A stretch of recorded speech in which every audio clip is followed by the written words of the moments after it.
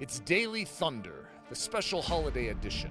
The Ellerslie campus is closed through Christmas break, but Daily Thunders are still booming forth daily through this podcast.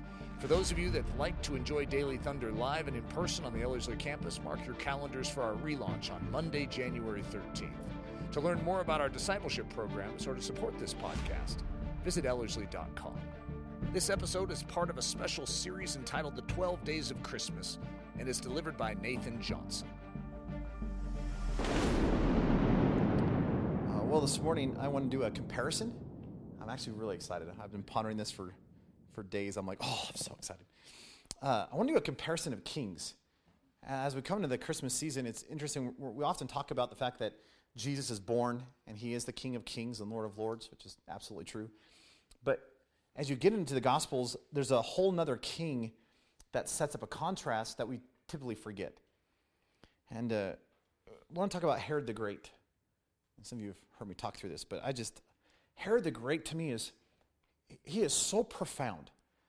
He was absolutely brilliant and inexpressibly evil. I mean, he was like on a Hitler level of evil, and yet he was like Einstein level of brilliance. That's probably bad comparisons on both sides. But Herod was gifted in some amazing ways. He was a brilliant engineer. He was a brilliant strategist. He was a brilliant economist. He understood the markets, and he played the games incredibly well. But it's interesting when you look at the life of Herod the Great, and you contrast it with the life of Jesus, that there's some dramatic differences between their kingships, kingdoms, their rules, their reigns. So I just want to give you some quick background. Again, some of you already heard this, but Herod the Great was born in 73 BC, and he was raised as a Jew, even though he didn't come from a family of Jews. So in other words, he wasn't a Jew by lineage, he was a Jew by force. And during the whole Maccabean revolt stuff, the Maccabees came in to where Herod's family was from, which was kind of on the Jordan side in Edom, and basically kind of forced by the sword these people to convert to Judaism. And so Herod, though he wasn't born a Jew, called himself a Jew. If that makes sense.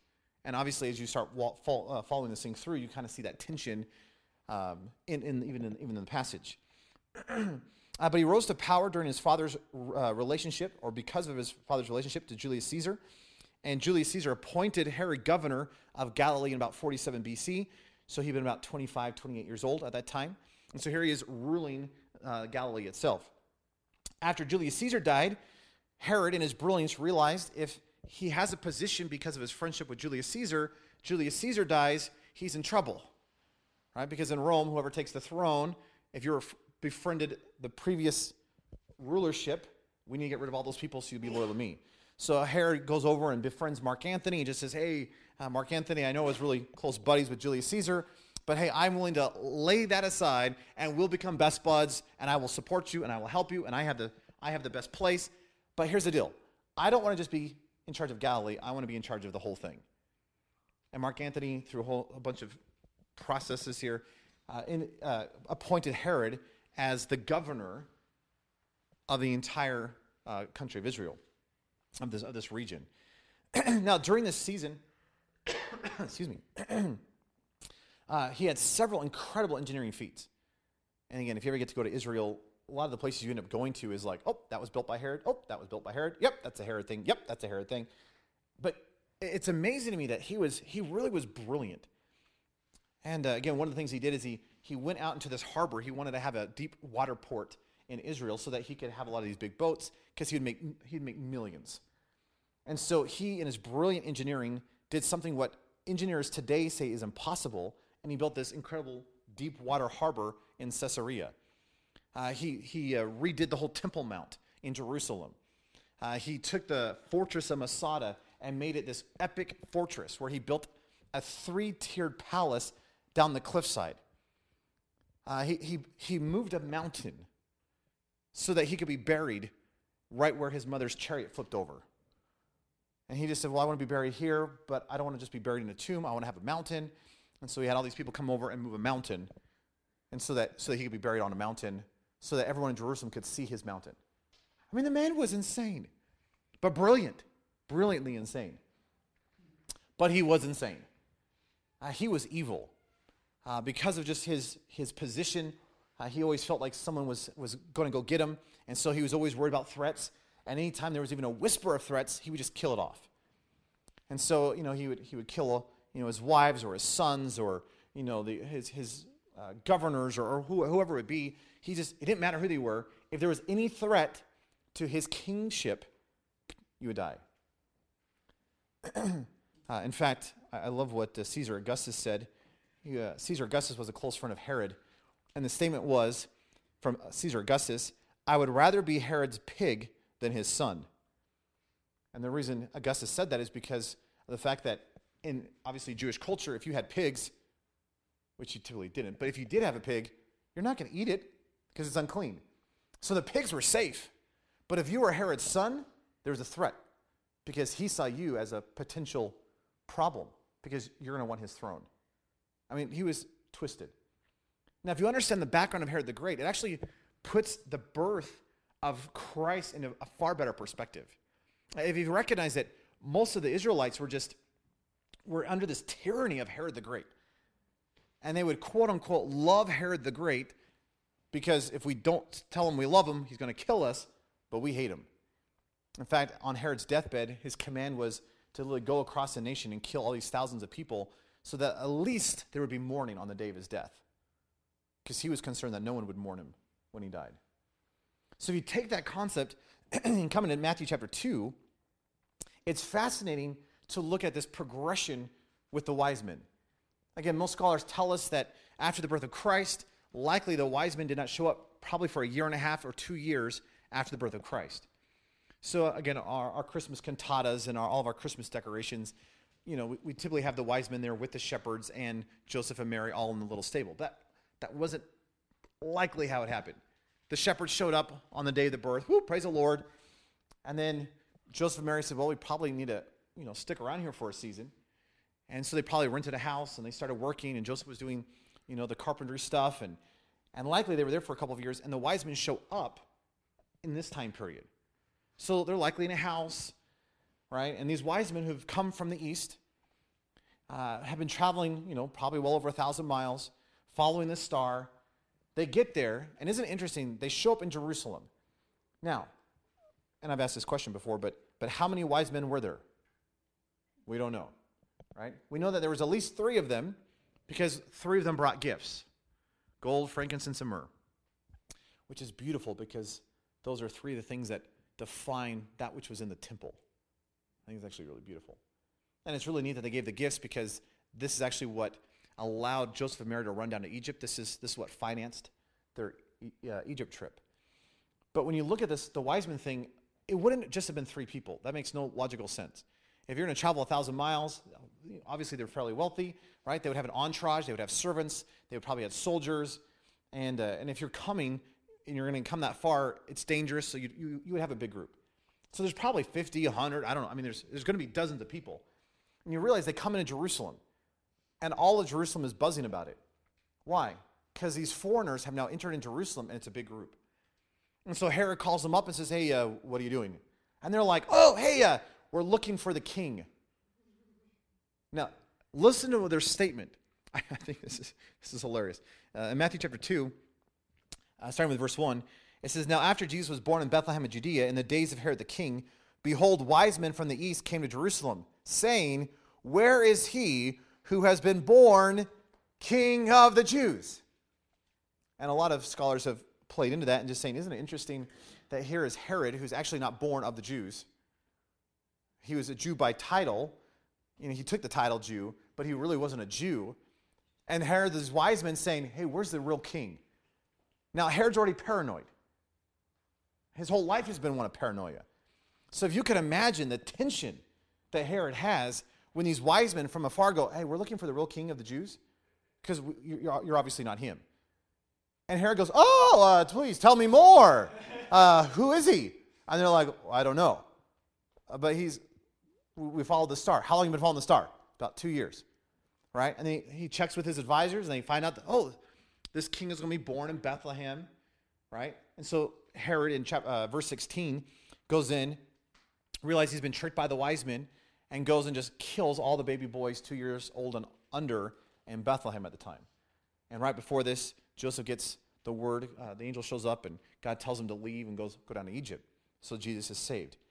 It's interesting that here is this king who's full of paranoia trying to kill a king who is the king. So, with that as kind of a background, as you look at these two kings, it's really fascinating to me that there's some interesting parallels, or contrast is probably a better word. That when you start looking at the King Herod and King Jesus, they're both kings, but they're completely different. So I just want to give you 5 quick comparisons of these kings, just to be pondering in the season. Number 1 is the idea of posture. Herod's posture is that of pride. He's all wrapped up in himself. It's all about his grandeur and his glory and his prestige and his whatever. Why is he making all these phenomenal architecture stuff? Oh, so that people go, whoa, King Herod. Right? So I can make money. It's all about pride. His posture is that of pride. Jesus, what was Jesus' posture? He's born in a stable. Talk about the humblest place. We're talking the king of the universe who has a right to choose his birthplace. I mean, it should be a palace, shouldn't it? And yet the king of the universe doesn't choose a palace. He chooses a stable with animals and hay and animal stuff all over the place. You've been in a stable, I'm sure, right? You realize it's deep humility. Another idea is this idea of position. Well, what was Herod's position? He is the king over a little piece of land. What's Jesus' position? He's king of the universe. And it's interesting when you look at the position in light of the posture. Here is Herod, king over just this little tiny strip of land. And he is arrogant, prideful, and yet here is the king of the universe. Not just of a country, not just even of a continent, not even of the world itself, not even of our solar system, not even of our galaxy. He is the king over all. And yet his posture is that of humility. The third one is this idea of passion. You realize Herod's passion is all about himself. Herod's passion is all about control, manipulation. Hey, what do I get? How am I going to get it? All that kind of stuff. He's obsessed with one thing, himself. Jesus has a passion. What's Jesus' passion? You. Isn't it interesting that the one who should be wrapped up in himself has given himself? He's turned outward. He's living in humility, in love. And his passion is not for himself. His passion is for others. That's beautiful. A fourth one is this idea of purpose. You realize that when you look at Herod's life, his whole purpose was guard and protect. Hey, what can I build? What can I guard? How can I protect it? This is my kingdom. And his whole purpose is, hey, I need to build this empire, and I need to guard and protect it as best as possible. I'm going to kill everybody in my way. What was Jesus' purpose? He says, I've come that I might give my life a ransom to many.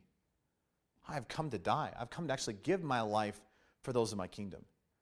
I didn't come to take. I've come to give. Hey, I've come to be the ransom. I've come to pay the price.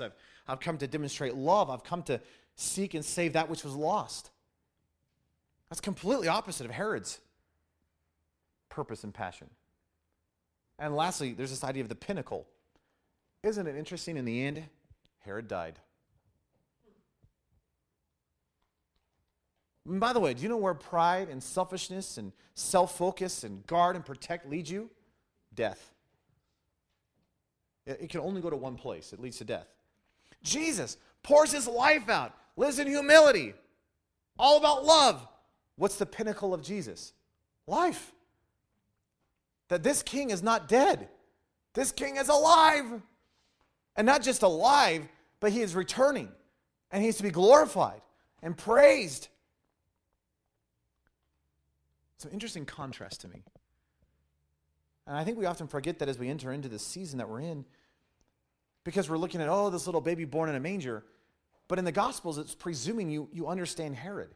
And when you understand Herod, what Jesus does is has this phenomenal contrast to the great Herod, because his name is Herod the Great. And he was all about himself. And Jesus, who is the greatest, he is the superlative of all superlatives, was born as a baby. He should have come in riding a white stallion. But instead, he took the lowly position of a baby who could not fend for itself, who was born in a stable. And you realize that is a picture of our life. That he's one to be born in a stable known as us. But he wants to turn you into the temple of the Holy Spirit. In other words, he's willing to be born in a stable, but he's not willing to leave you a stable. And I love this contrast between Herod and Jesus. And in this season, let us not forget it's about humility. In this season, let us not forget it's about love. In this season, it's all about his life. And let us praise and honor him, for it is rightly due his name. Let's pray. Lord, thank you that you are the King of kings and Lord of lords, the creator of the universe. And Lord, it's interesting to me that you were born in a day when one of the most brilliant but most evil men was ruling. But that's such a beautiful contrast to your life. And it's a beautiful reality of how my life's supposed to be lived. Because in this little rulership that I have known as my body, it's not to be about me. And it's not supposed to be about my pride. And it's not about me guarding and protecting and living for myself. Lord, I am to be marked by love and life and humility. And so, Lord, just as you came as a little babe in a manger in humility, would you remind me in this season that my life is to be marked by that? That the one who deserved to come with all the pomp and with all the celebration, all the significance, chose to come lowly. And Lord, may we just behold and be amazed in this season afresh, the wonder of who you are. We love you. Just give you the praise and the glory in your precious name we pray. Amen. Daily Thunder is a listener-supported production of Ellerslie Discipleship Training. At Ellerslie, we are laboring to rouse the Church of Jesus Christ out of its lethargy and build brave-hearted Christians for such a time as this. Daily Thunder is delivered live and streamed daily weekdays at 8:15 a.m. and weekends at 9:15 a.m. Join us at live.ellerslie.com. We invite you to visit us at the beautiful Ellerslie campus in Windsor, Colorado for a day, a week, or an entire season of gospel-centered spiritual training. Learn more at ellerslie.com. Thanks for listening.